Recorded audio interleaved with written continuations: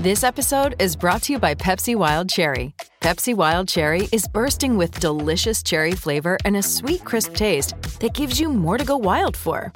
Getting wild may look different these days, but whether it's opting for a solo Friday binge watch or a big night out, everyone can indulge in their wild side with Pepsi Wild Cherry. Also available in Zero Sugar. So grab a Pepsi Wild Cherry and get wild.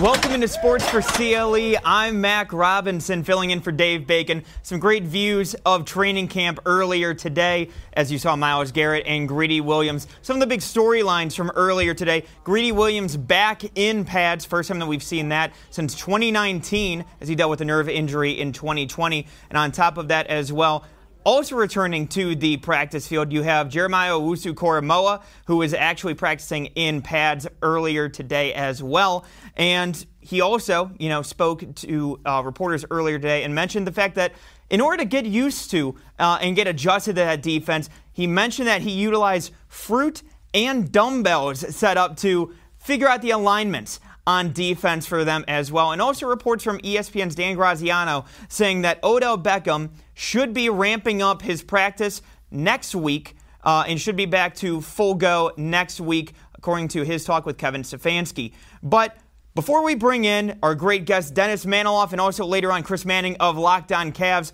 let's hear from Kyle Brandt of Good Morning Football of NFL Network and where he thinks the Browns fit in the AFC North. I have to give a tiny, slight tip of the hat to Cleveland. I have this sensation that Cleveland is on the way up. I think they are the next big thing, based in part to their roster, based in part to Stefanski. I wonder if Baltimore can make that jump. We've seen some great football from the Ravens, from Lamar. I just feel like that Cleveland is on the way up a little bit more than they are, and I love what they have going. Nate, you talked about can they do the run with the pass? Can Baltimore? Cleveland can already. Yeah. I mean, Cleveland's ready, baby. And their defense is stacked now. And look, I think the Steelers, does Ben still have it? Cincinnati, who knows? Baltimore, can they have that next level passing game? Because we've seen how far the run game can take them. Right to the middle of the playoffs and see you later. And look, I like Rashad Bateman making some impressive catches in front of Mike Garafolo in camp as much as the next guy. Is he doing it against the Chiefs in the playoffs? We got to see. I've heard about this passing game for a long time. We got to have it. And, I think Kyle Brandt makes a good point. We've seen the run game from the Baltimore Ravens. They've added in Sammy Watkins. They've added in Rashad Bateman. We got to see them take that next step. In order to talk about that, let's bring in Dennis Maniloff of News Radio WTAM 1100. D-Man, what are your thoughts on what Kyle had said with the Browns being ahead of the Ravens?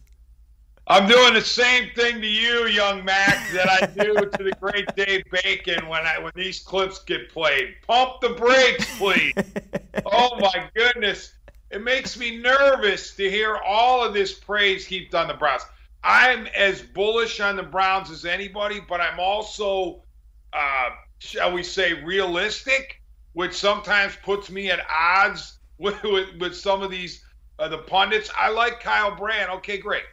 But here's my question to Kyle Brandt and anybody else who says that the Browns are going to be better than the Ravens. And trust me, I have to hold my nose when I say this because I hate the Ravens, all right? But what have the Browns accomplished that the Ravens have not accomplished in the past couple of years? I mean, you just heard Mr. Brandt say that the Ravens – need a next-level passing game, and what we've seen from them is they get to the middle of the playoffs and then they're out. Well, what have the Browns done? They won one playoff game last year for the first time in a bazillion years. So my thing is I got to see it first. I want the Browns to succeed. I want them to supplant the Ravens in the AFC North. But I'm not going to crown them until they actually wear a crown, until they actually have won the division, I'm going to give the Ravens the respect as a defending division champ. I guess my counterpoint to that would be, with the Ravens this offseason, they've lost a lot of their defensive pieces too. So I feel like the Ravens have almost subtracted a bit. Obviously, they added in Justin Houston last week, but at the same time, I feel like they've lost a lot of pieces to what they had already compared to the Browns where they've added. And yes, I agree with what you're saying where you haven't necessarily seen it yet. But at the same time, I feel like the subtractions from the Ravens and the additions for the Browns have kind of almost leveled it out at least.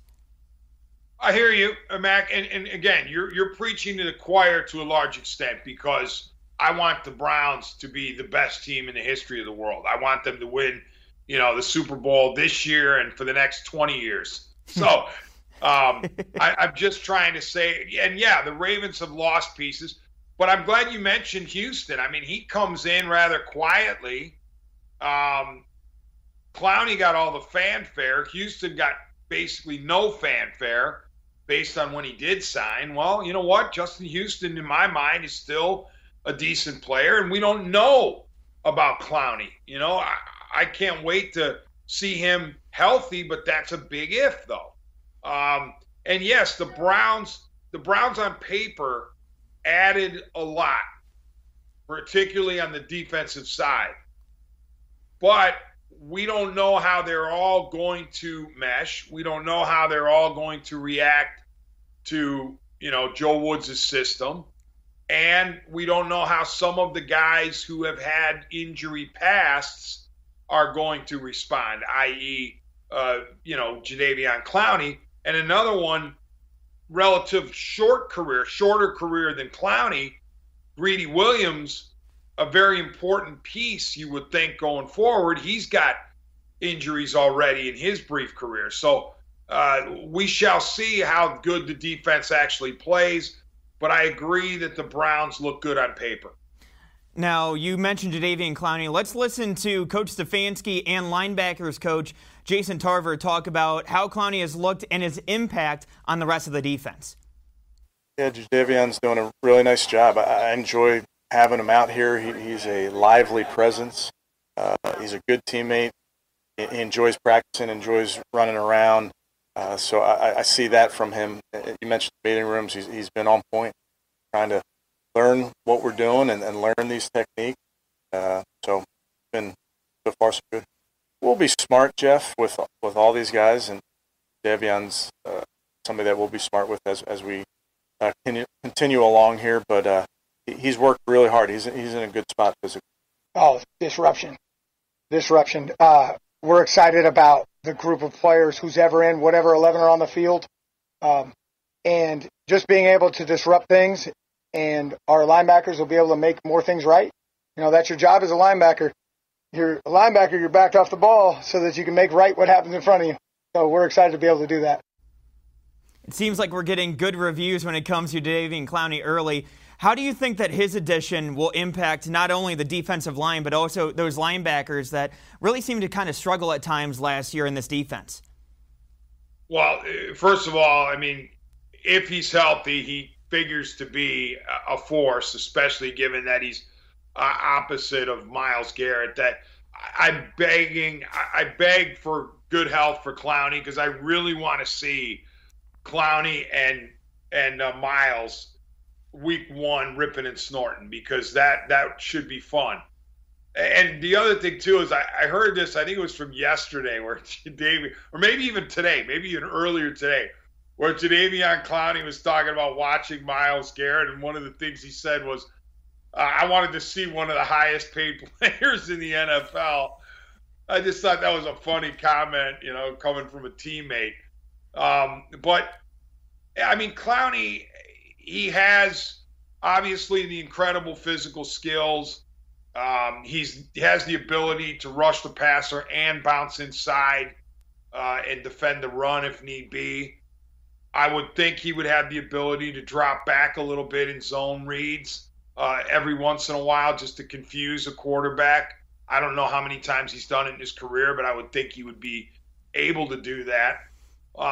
As far as how he helps the linebackers, I mean, anytime you have a superior edge rusher. Everything speeds up for the opposition. The faster the opposition has to go, the easier it's going to be for the next level of defense. So, linebackers absolutely love when they have great edge rushers in front of them. D-Man and I are going to step aside, take a timeout, and we will be right back. Kevin Stefanski and Jason Tarver talk more about that linebacking core. We'll hear from them right after this on Sports for CLE.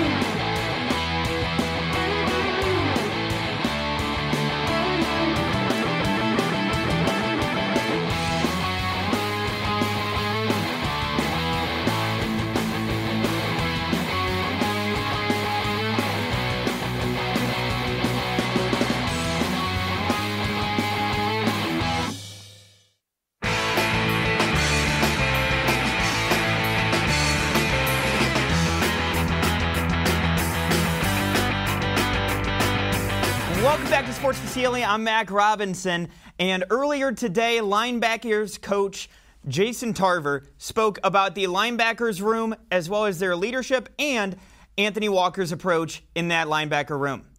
We're really trying to master our scheme and our techniques, and before we got into pads, we were doing a really good job of that. So we were more efficient this season when we got into pads than we were in the past, which was good to see from our group. And then being able to work together, that's been impressive how well our guys are communicating. Oh, man, Anthony's been absolutely wonderful for our group. Mac Wilson and Anthony got themselves in really good shape. That's helped Mac. Just being able to bounce things off. Anthony's experience in a similar system, and Jacob, his experience from last year, and the way that we say things, they're working together to figure out the best way to do it, and that's exciting. You love to hear that from the linebackers room, especially when that was such a glaring hole last year and a big issue on this defense. Let's bring in Dennis Maniloff of WTAM 1100. And D-Man, with that linebackers room, especially bring in Anthony Walker, despite the injury, it just seems like his presence alone is really making a difference for all these young guys. Well, there's no question, Mac, and thank goodness that the Walker injury does not appear to be serious. I mean, that was a lot of holding a breath there while Walker had to exit, and there was some uncertainty about it. But apparently, he's only going to miss a week plus. So, good news there on the Walker front. And yeah, I mean, when he was acquired by the Browns, you heard nothing but great things about his professionalism, his football IQ. He makes plays too, of course, but primarily you liked what you heard about his presence in the locker room and his ability to quarterback the defense, as it were. And that is going to be an integral part of this defense, and he will be critical for Joe Woods to get accomplished what Joe Woods wants to get accomplished. Now, Jason Tarver mentioned Mac Wilson and Anthony Walker's effect on him. Let's hear more from Tarver on Mac Wilson as well as Kevin Stefanski. Mac is more flexible, more bendable. He's running really well. He's finishing to the ball well, which is our number one thing for linebackers. It's run, because we got to be able to run across the board. And he's put himself in a position to compete by being in shape. He's in much better shape. He's lighter, but he's got more lean muscle mass. Proud of the work he's done and excited to see where he's going. Yeah, outstanding play by Mac. Elevated, went, got it, displayed great hands. He's been trying to get on goal line offense for a long time. Tell me about those hands. But he came in great shape physically. I think he's running really well, still powerful. And then I think mentally, I think he's just in a really good spot. A lot of high praise there from Coach Stefanski and Coach Tarver, and not only that too, but also from Monday morning quarterback Albert Breer mentioning on Twitter that Mack Wilson quietly having a good camp and that he's changed his body this offseason. It's showing early on it'd be tough for Wilson to unseat the new Brown Anthony Walker, but at least he's vying for some sort of role on this team. Now, D-Man, for somebody who, throughout this offseason has been questioned for whether or not he would make the roster, what are your thoughts early on from Mack Wilson and really the fact that he's taken such great strides apparently here early on in camp? Well, first of all, I want to go back to the Stefanski bites. Why is he now wearing his Brownie elf cap, his famous Brownie elf cap that he always wears? He had a new one today, but on a more serious note, yeah, Mack Wilson, there were questions about whether he would make the roster. I guess there still are. But clearly we have found out what the Browns identified as the problem for Mack Wilson. What was plaguing him, if you will, last year? It was definitely his conditioning, his physical fitness, because you heard Stefanski talk about it. You heard the linebackers coach talk about it. They want, and then you heard Albert Breer talk about it. Mack Wilson needed to undergo I don't know if it's a transformation, but he needed to undergo a serious tweaking of his physical conditioning, and he has. And now he's put himself in a much better position to compete. Well, when you look at that in all of the notes that we've seen about Mack Wilson, do you think that puts more pressure on somebody like a Sione Takitaki, who also was a third-round pick back in 2019, and also seems like he's towards that back end of that linebacking room? Sure. Yeah. I mean, I could see Takitaki having a battle and Wilson having a battle. I think Walker's in a good spot, obviously. JOK, now that he's back, he'll be fine because, he comes back from COVID and he might have a little catching up to do, even though he said he won't necessarily, but I think he will. But regardless, he's going to be fine.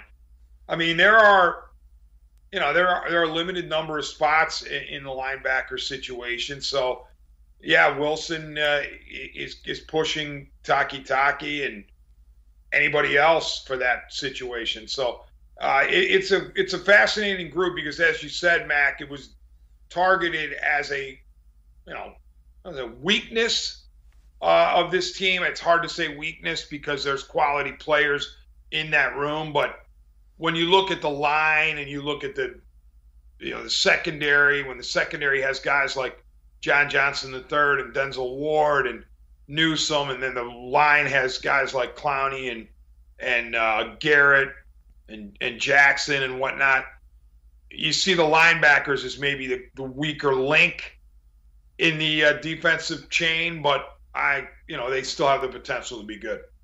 Now, Coach Jason Tarver also mentioned the effect that Anthony Walker has had on the entire linebacking room. Let's hear him talk a little more about Jacob Phillips, who should be filling in for Walker in his absence. Jacob has done some stuff this camp where he looks at the entire defense and just yells, "Hey, you're supposed to be over here." Love that.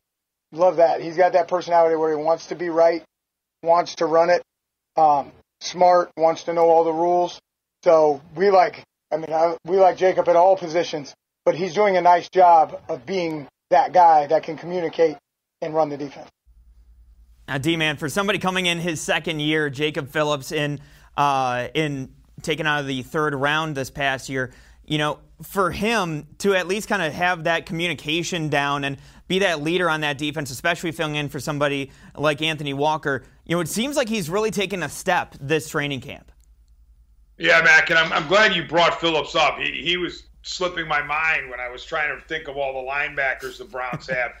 Phillips did some good things last year, and he flashed some real athleticism and some speed. That famous sideline to sideline speed that teams desperately need from their defense.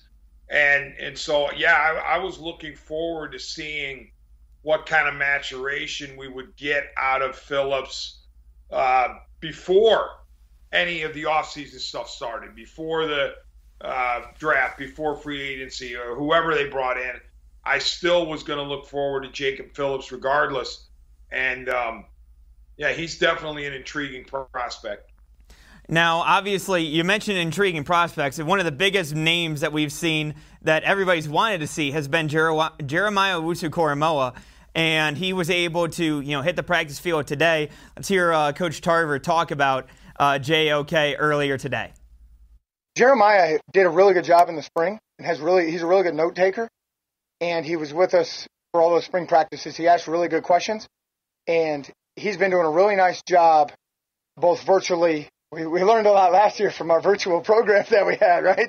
So we've applied some of those things with him since he's been back at camp and done it these past few days.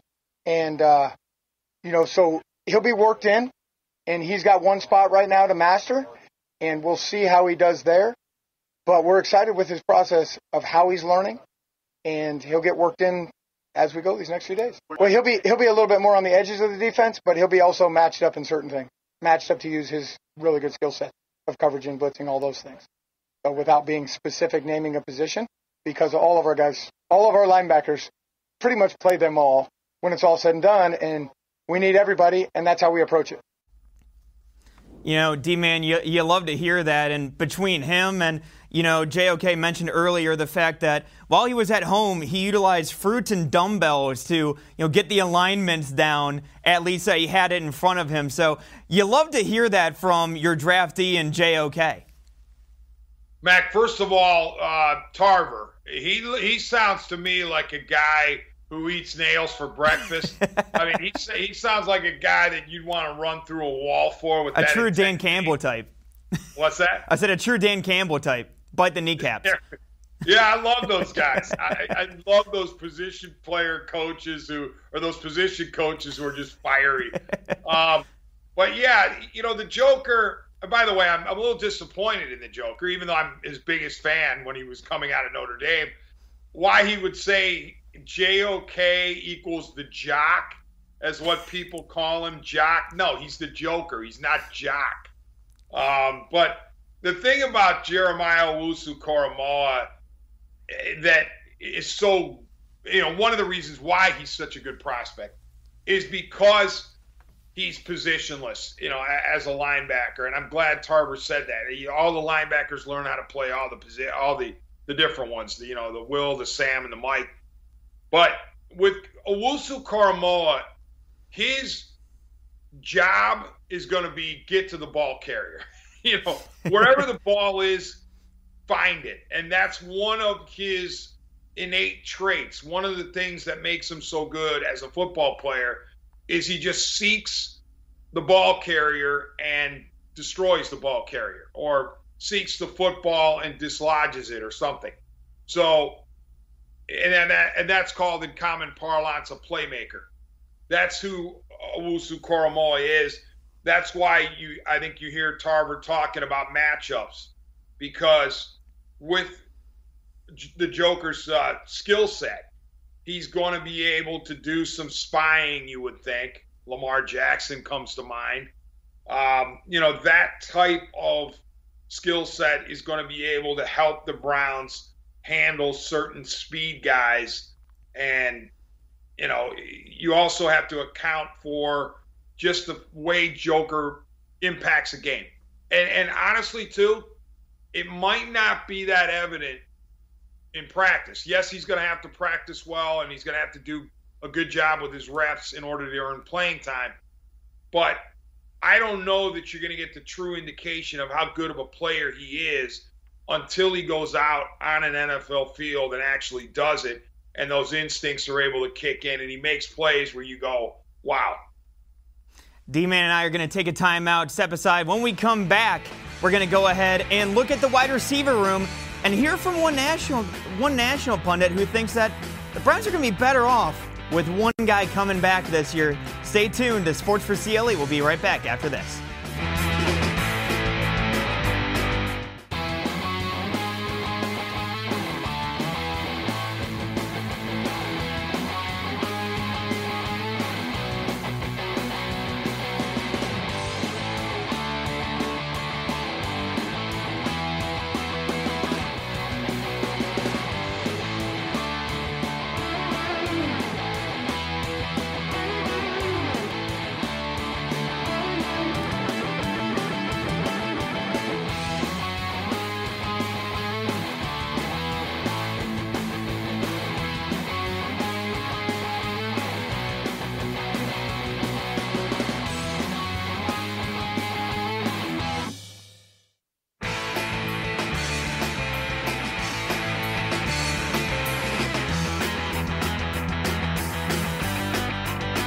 Welcome back to Sports for CLE. I'm Mac Robinson. And on ESPN's Get Up this morning, Marcus Spears, former NFLer, went on to talk about Odell Beckham Jr. and backed him going into this season. Last year, when we were having this conversation, it somehow became that OBJ was a problem because Baker Mayfield wasn't playing well. It was because Baker Mayfield and Kevin Stefanski was starting new, and it was figuring things out. I want OBJ on my team based on the things that I know about him, and guys that have played with him will tell you about him. So, I'm not going to say let us. I'm not standing for anybody creating a narrative because OBJ is coming back that it's going to become an issue because he's on offense and he's going to either be demanding the ball or Baker Mayfield going to take a step back. It's just not true and not the way that he operates or people around him operates. This will fit in well. It's a better understanding of Kevin Stefanski's offense. OBJ understands his role in this offense, and that's to be dynamic as he's been when he's been on the field. So I'm going to leave it at that. I ain't letting this narrative get created that it's going to be an issue when OBJ comes back to play wide receiver for the Browns. It's going to be a plus and an add. Yeah, that makes all the sense in the world. And especially seeing the other additions that have been made and, with the rest of the offense, all of those weapons around him, that takes that pressure off of Odell Beckham. Let's bring in D-Man, Dennis Maniloff of WTAM 1100. And D-Man, Marcus Spears saying that Odell, it shouldn't have the narrative that the Browns are better without him or should move on from him. What are your thoughts and expectations on Odell heading into 2021? Well, first of all, I'm never, ever going to argue with Marcus Spears because he could put me out of business with his thumb. He could end my life with his thumb. I love Marcus Spears. So anything I say that might deviate from what he's saying, no offense, Marcus, at all. But Odell, when he, was healthy and playing with Baker, there did seem to be some chemistry issues on the field. It felt like Baker was forcing it a little bit to Odell. Sometimes there were couple of games where he didn't get any touches early, and then next thing you know, they were throwing it to him a lot. Some of that could be Kevin Stefanski. And so I agree with Marcus Spears when he's saying that last year, first year for Baker and Stefanski, everything's new. They're all trying to fit. They're all trying to work their way in, into the system and figure it out. But I also think that there was a deference, if you will, by Mayfield and perhaps by Stefanski to Odell and to the talent that he is, that they said, you know what, we have to make sure we get him the ball a certain amount of times, or if we're not getting him the ball enough early, we've got to get him more late. When he went down, it did feel like Baker was freed up a little bit. He didn't have to worry about Odell's touches. All that said, having Odell Beckham Jr. back and healthy is much better for this team. It's better to have Odell than not. He is a clear difference maker as a wide receiver. And as much as I like the Browns wide receiving core at the end of the season, they were missing that dynamic talent that Odell Beckham is. So he definitely helps this team coming back, and I will buy what Marcus Spears is selling. That second year, now that Stefanski and Baker know what each other's doing, and they know the system, and Baker knows what is expected of him, and Stefanski knows what Baker can deliver for him. It should be much easier to integrate Odell into the flow and not have to worry about X number of touches, X number of yards. One of the other keys, though, Mac, is that Odell's going to have to be, team-oriented the whole way. He's not going to have to – he can't be putting on any sort of sideline tantrum if there's a first half where he only gets one ball thrown his way.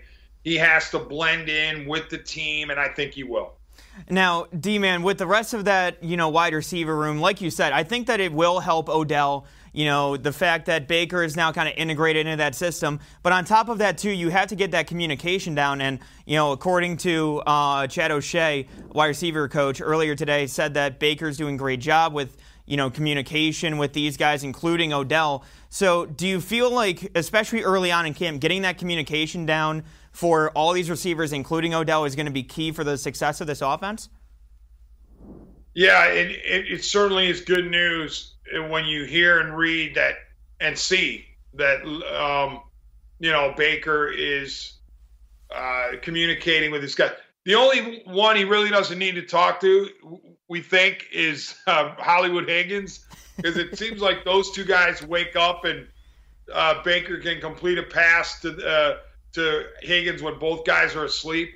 But it is good to see Baker taking that leadership role and making sure that, everybody knows that he's the clear leader of the offense, even though, Nick Chubb is a great presence, and so is OBJ, and so is Jarvis Landry. But if your quarterback, especially a guy who was drafted number 1 overall in 2018, if he's not the unquestioned leader of your offense, then you got a problem. Now, Coach Stefanski spoke about the rest of that wide receiver room and, the high IQ that you see from those guys earlier today in his press conference. No, I don't find it unusual for that position, Tony. I tell you, there's a bunch of smart receivers. We've talked about Jarvis's understanding of football. We have a young kid, Anthony Ford, who's really ahead of the curve when it comes to understanding ball. So I've been impressed with that room in total. And Donovan certainly is a guy that we knew last year. We put a lot on his plate, and he was able to handle all of it.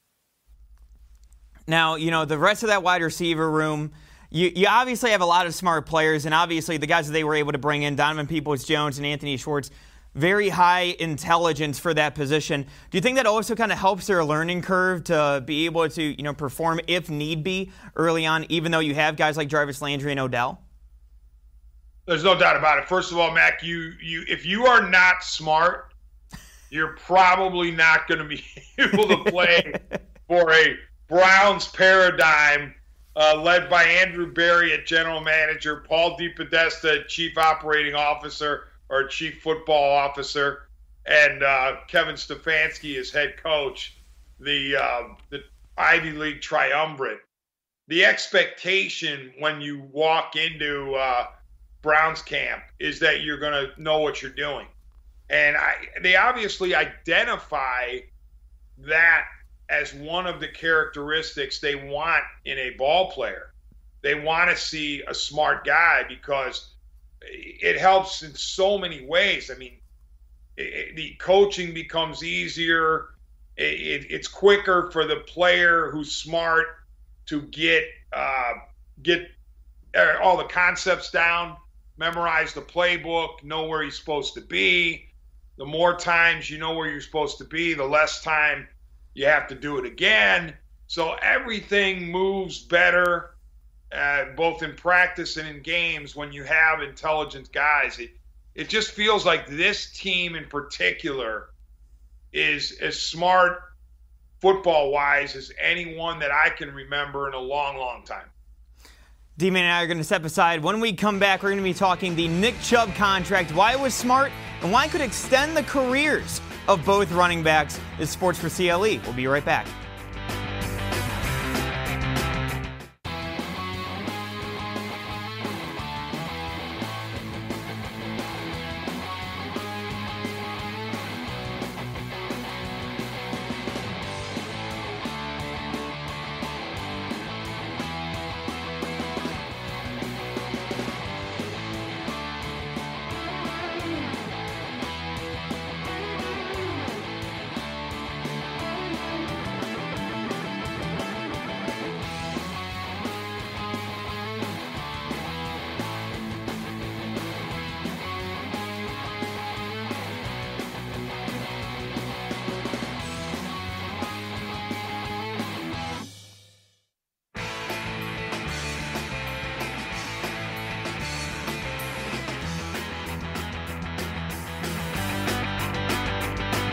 Welcome back to Sports for CLE. I'm Mac Robinson.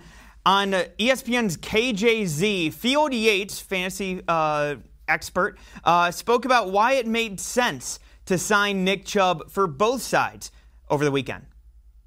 I am typically not necessarily the biggest proponent of paying running backs at or near the top of the market. There is some value here in the fact that it's a 3-year contract where you do expect that for the next 4 seasons, 2021 included, Nick Chubb should be at or near the top of the running back class amongst the best. That includes the Christian McCaffreys and the Dalvin Cooks and the Derrick Henrys and those type of players. So I actually think it's a reasonable deal on both sides.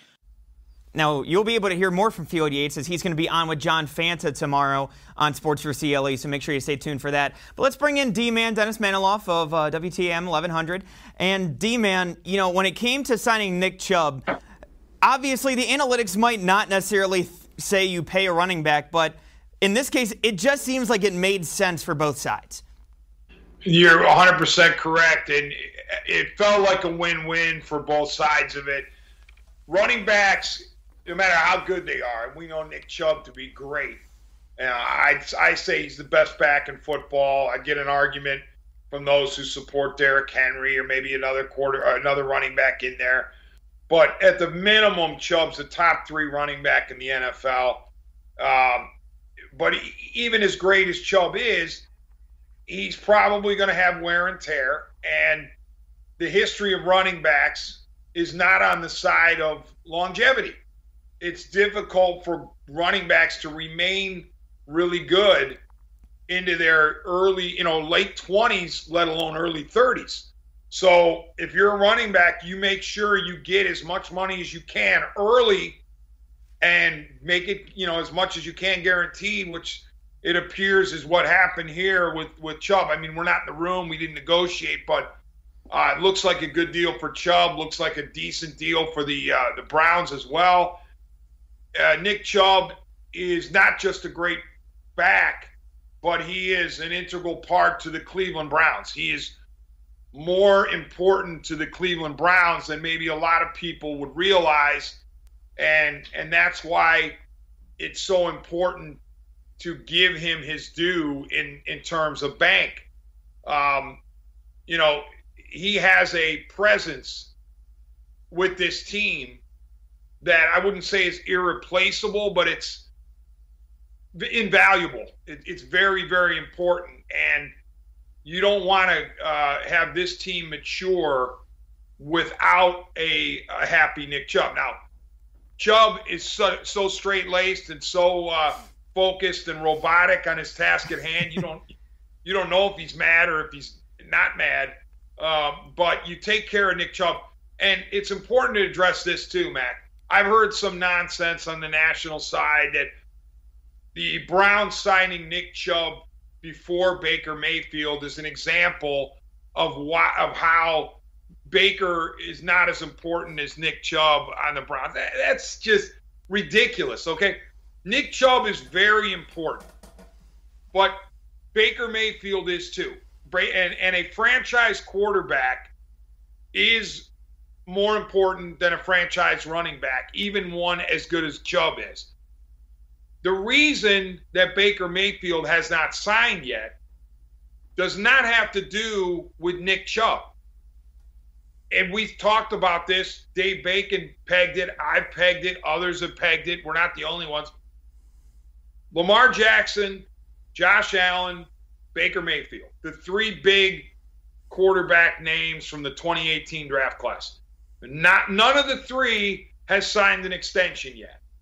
All 3 of them and their representatives are at an imaginary table, and they're looking at each other, waiting for the first guy to go. Because what happens when the first guy signs? The next guy signs for more, and the next guy signs for more than that. So neither one of these 3 camps wants to go first. So it made total sense that the Browns would extend Nick Chubb before they ever got around to extending Mayfield, if Mayfield wants to be extended at all, because that's a possibility that he doesn't even want to be extended. Or at the very least, Mayfield wants to wait until Allen signs or Jackson signs. So Dave and I and others predicted that Nick Chubb would get would get the extension before Baker did, but it has nothing to do with Baker not being as much of a priority as Chubb, or he's not as big a deal as Chubb. It's just the way that quarterback extensions go, especially when it comes to the 2018 triumvirate of Allen, Jackson, and Mayfield. So, D-Man, I wanted to get into this too, because we heard from Kareem Hunt, we heard from Kevin Stefanski on the extension and how they kind of help each other out when it comes to their play. It's amazing. I'm happy for him. Still waiting on my Wagyu steak. But I'm very happy for him. He deserves it. He works very hard each and every day, and, that guy is just a great dude, and he's very humble. There's really no shortage what you do, Tom, with those two players. And then you got to figure out what's the sweet spot and do the things that make sense and make sure they both are playing, or you're utilizing them both to their highest potential. So those are conversations that we've had throughout the spring and summer, and we'll see how it evolves. But two competitive guys that push each other. With those two guys and their personalities, they are all about winning, and they're all about. And when you have that from those two players, it makes it easy to. One guy's in, one guy's out. Maybe they're both in. It ultimately is what's best for the team, and that's what they're about. It is a luxury to have those two guys, 1A and 1B, and we feel strongly about both of them. They can all do anything that we ask them to do in this offense. Then I think Stump Mitchell does an outstanding job with those guys throughout the week, but especially on game day. Stump has a really good feel for who needs a break, when it's Nick's time to go in there, when it's Kareem's, how to utilize those guys in the best way. I think Stump's really good. Now, D-Man, Mac, yes. Did you notice? He had the beanie on. Helpy was back. Right on cue. Oh, yeah. So, D-Man, with Kareem Hunt and Nick Chubb, I feel like both of these guys together and the way that the Browns utilize them, do you think that it extends their career because they don't have to take as many hits and are limiting each other's touches at that point? Well, there's no question about it, because running backs are measured in the NFL. Running backs are measured a lot in their carries. Analysts have done the work on this, and I've heard 1,200 carries in an NFL career as sort of a magic or not magic number, where the tread starts to wear and you start to see some slippage. 1,500 carries, another number. So you need to be mindful of how much of a wear and tear a running back gets over the course of the season. So it can only help that Chubb has Hunt to spell him and Hunt has Chubb to spell him. I don't know how much longer this Batman Robin is going to work, at least in the case of Hunt, because he's going to want to show one more year, you would think, that he is healthy and good and viable and on the straight and narrow, because he's had a rocky past. We know that. But he's going to want to get paid and be a featured back somewhere. But at least for 2021, we're going to have both these guys doing their thing. But I'll say this, Mac, and this is one of the reasons why I asked Browns fans and analysts to pump the brakes a little bit. Last postseason, the Browns went into Kansas City in the divisional round, and they had the fortune, a misfortune for Kansas City, fortune for Cleveland, that Patrick Mahomes was knocked out middle of the third quarter.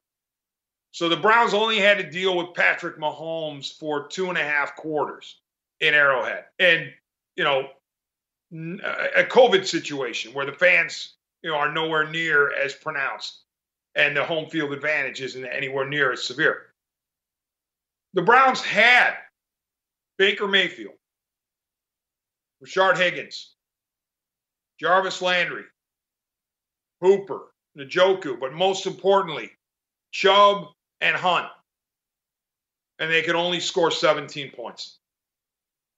The Browns, if they would have scored 23 points, would have won the division round and would have gone to Buffalo for the AFC Championship game. So when I hear all this talk about how great Chubb and Hunt are in the backfield and how many weapons the Browns have, I keep going back to last postseason when all that the Browns could muster, despite all those weapons. They didn't have OBJ, granted, but they had pretty much everybody else, and they only managed 17 points. So, I don't know. It still stings, Mac. It still bothers me that they lost that game 22-17. Not 32-17, not 42-17, 22-17. Well, all that creativity with Stefanski and Van Pelt and all those weapons, they couldn't manage more than 17 points. That's a shame. We're out of time. So, D-Man, thank you so much for taking the time out. We appreciate you coming on. Thank you very much. Mac, you're the man. Thank you. Dennis Maniloff of News Radio WTAM 1100. When we come back, Chris Manning of Locked On Cavs and Fear the Sword going to be talking Cavs, Jared Allen, and much more with me. This is Sports for CLE. Stay with us.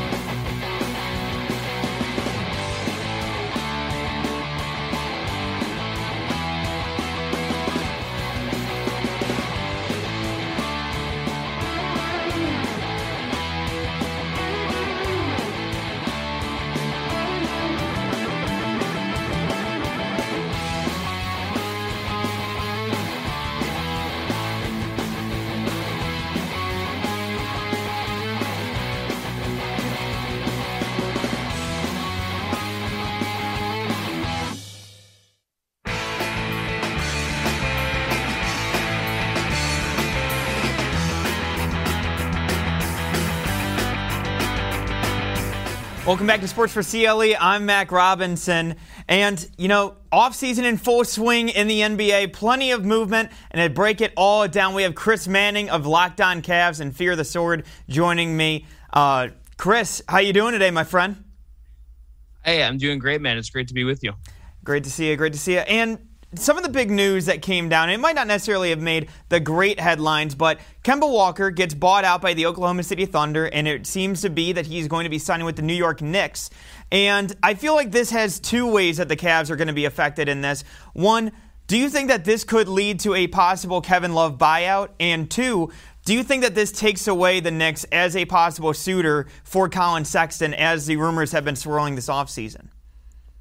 Yeah, I think they're both great questions. I think with the Sexton thing in particular, I'll start there. I kind of thought that was more of a CAA, his agency, who obviously has deep ties with the Knicks, than a Cavs thing. If you looked at what the Knicks were reportedly interested in trading Cleveland, it was, Obi Toppin, who Cleveland could have just taken last year and was whatever as a rookie, I would say. Two kind of mid-first round picks that the Knicks traded off of anyway, right? Like, it wasn't a really robust offer for Colin Sexton, and I don't think they have the stuff now that would really interest me, nor do they have a need for Colin Sexton, right? Like, they just gave Derrick Rose a new contract. They have Emmanuel Quickley already on a rookie contract, and he's pretty good.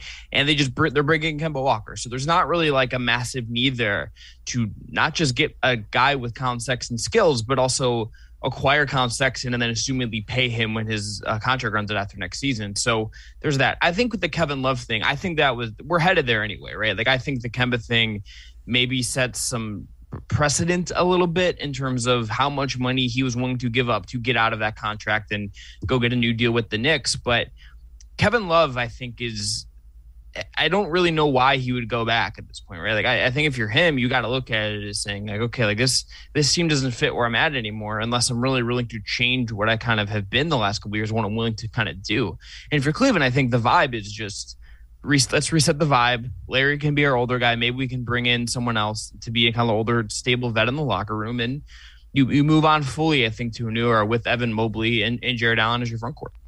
Now, one of those veteran names that's been brought up, at least earlier today has been Danny Green as somebody who is, he's previously been with the organization, originally drafted by the Cavs in the second round. Do you think that Danny Green could be a fit, and do you think that he's somebody who the Cavs can bring in? I'm skeptical. I think he makes sense. I'm skeptical he would want to go to Cleveland where he's near the end of his career. And why would he go to a situation where there's no way he's competing for a title? Even if you're a Cavs optimist and you think the Cavs are in a really good spot, there's not an argument that is going to lead you to think this team is a title team next year. Danny Green is a guy that I think if you get him in the right situation, and maybe he's not great consistently, maybe he has like a bad shooting stretch or kind of goes invisible for stretches at this point in his career, and he's not the defender that he was maybe at his Spurs apex. But like I think the Lakers, I think Phoenix, I think a team like that needs another wing that is a real title contender makes more sense for him. Now, if the Cavs could get him and it was maybe a little bit of their MLE to kind of sweeten the pot for him and bring him in for a year, maybe you trade him at midseason anyway, I don't think that's a bad thing. I think having adults around is good. This is an organization that has gotten younger. Kevin has not really ever been the willing kind of veteran leader in the way Tristan Thompson was, or I think Larry Nance could be, or Matthew Dellavedova was, right? Like it's a little bit different. Danny Green could provide that. And so I 100%, I think you kick the tires on that. And if you could get him to agree to it and be actually interested in it, then I think it could make some sense. But I'm skeptical that would be a thing Danny Green would want to do with, very little time left in his career, considering he's only been playing meaningful basketball for large chunks of his career. Now, really quickly, too, I have seen reports of a possible sign-and trade with, bringing in Josh Hart from the New Orleans Pelicans. Obviously, you have David Griffin there. Do you think that he could be a fit for this Cavs team? I do. I think if you could get Josh Hart, you do, and you don't think twice about it. I think he's tight with Larry Nance. Larry, I think, has been lobbying behind the scenes a little bit to try to get Josh to be interested. I think the question is, can you offer something that would appeal to New Orleans to make them give up on a player or make him just not keep him because he's a useful player? They have much more win now pressure because they have Zion Williamson on that team, and the Cavs, maybe don't have as much, but they still would like it to get better. And Hart can play the 2, he can play the 3, he can come off the bench, he can serve to be a really good player if you get him for about that mid-level price. I would, but could you get like New Orleans to do like, okay, we'll send you out Jetty Osman's contract because there's 1 year, non-guaranteed after next. David Griffin knows him from being with the Cavs when he came into Cleveland, although Kobe Altman was the point of contact for Jetty, I think, for large stretches of Osman's time in Turkey. And could you you have 2 second-round picks still next year, including the Houston one. Could you give them one of those picks, maybe the one that is not quite as good, and get Josh Hart? And I would explore it and kick the tires on that, absolutely. He's clearly the best wing, I think, available left on the market right now. Chris and I are going to take a timeout. When we come back, we're going to be talking Evan Mobley, Cavs Summer League, and what nickname could we have between Evan Mobley and Jarrett Allen? Stay tuned for Sports for CLE after this.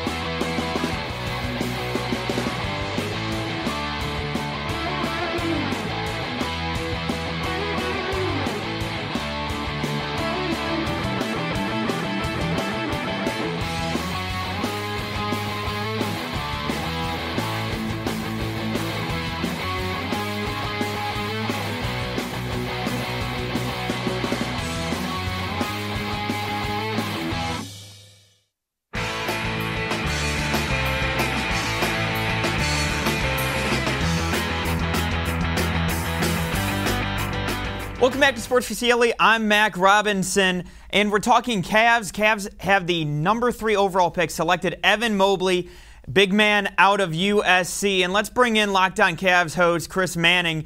And Chris, before we get into how he fits with the team, there's been a lot of talk about different nicknames for between him and Jarrett Allen. Now, I'm partial to Frobley, but how do you feel between Frobley and Tower City? Which way do you lean? I'm a Tower City guy. Give me the big image of the big buildings, the imposing nature of it. Frobley is good. Tower City just feels a little more right to me. Gut check is Tower City. I like Tower City. I like Tower City a bit. Again, I'm just a little partial to the wordplay.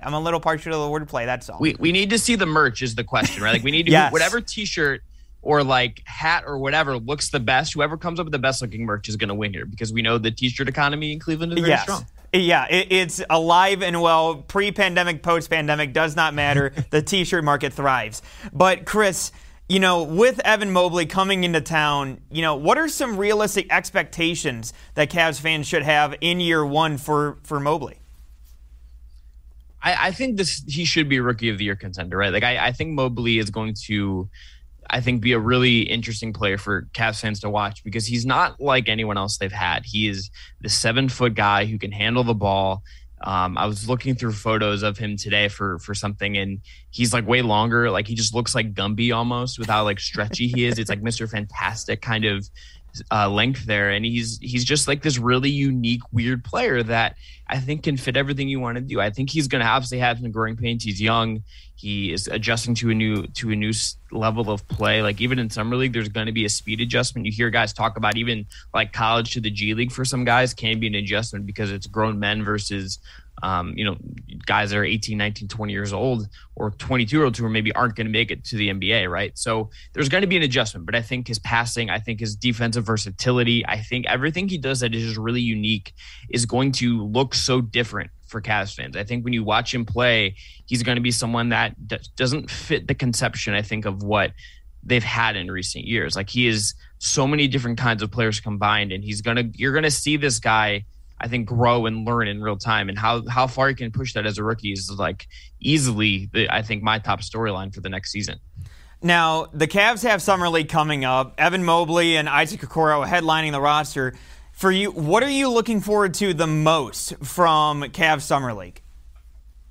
Well, I'm going, and I'm very excited. I've never been. I'm going to get to see Mobley in person, which I'm very excited about. I love that first time you get to see a player in person and see like just it's just always fun. I think the Sunday matchup against Houston is going to be cool, just because you're going to get to see Isaac Okoro probably defend Jalen Green.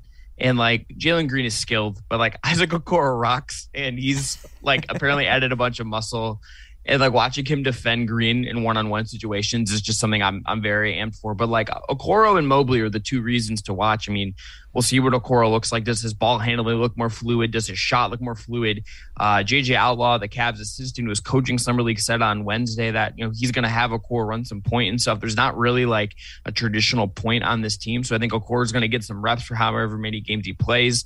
But like I want to see what Lamar Stevens looks like. I think for the Cavs, depending on what happens also in free agency, you're going to need one of Dylan Windler, of Lamar Stevens, of maybe Jetty as a bounce back candidate. Kind of you need one of these guys to really hit next year to kind of round out your wing rotation post the Taurean Prince trade. And Lamar is a guy I think has the size, has the frame, has the motor to kind of be that if he can iron out a shot. But I want to see what he looks like. He's a guy I want to see if I felt last year that he came in and made winning plays and did winning things despite some limitations. And I want to see if he can expand himself in Summer League. He's kind of my clear number 3 guy on that roster behind Mobley and Okoro. And obviously it's their show more than anyone else's, no matter if they play 2 games or if they play all 4 or in pre-playoffs or whatever. Now, you mentioned too, obviously Larry Stevens, he's one of those wing players that the Cavs are kind of hoping takes that next step this year and have a lot of high expectations for him.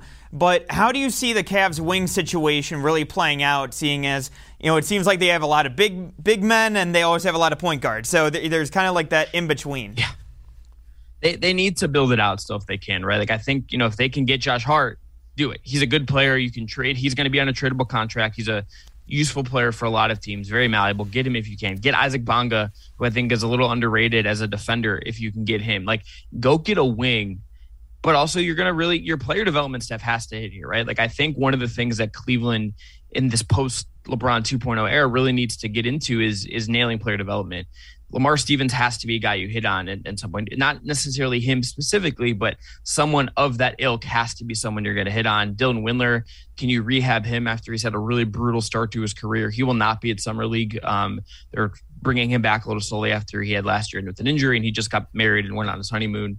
And you need to hit on these guys. And if you can rehabilitate Jetty into more of what he was 2 years ago versus last year, like that's a good thing. But I think you need to add more bodies. And look, it would not shock me if JB at some point just gets frustrated and is like, okay, I need stops. we're going to go Okoro, Nance, Mobley, and Allen 2 through 5. And the shooting's not going to be there. Darius is probably going to have to be the point guard and do all of the creation, or Rubio or whomever. But you're going to have to just, like, I need guys that can play the three. And Larry, I'm skeptical that is a big sample size thing that can work. But, like, if there's going to be points where, like, you're going to have to see JB just try stuff. And that's I think, kind of one of those things you might see him try, just because Larry is clearly one of the better players on this team and can handle perimeter assignments a lot of the time.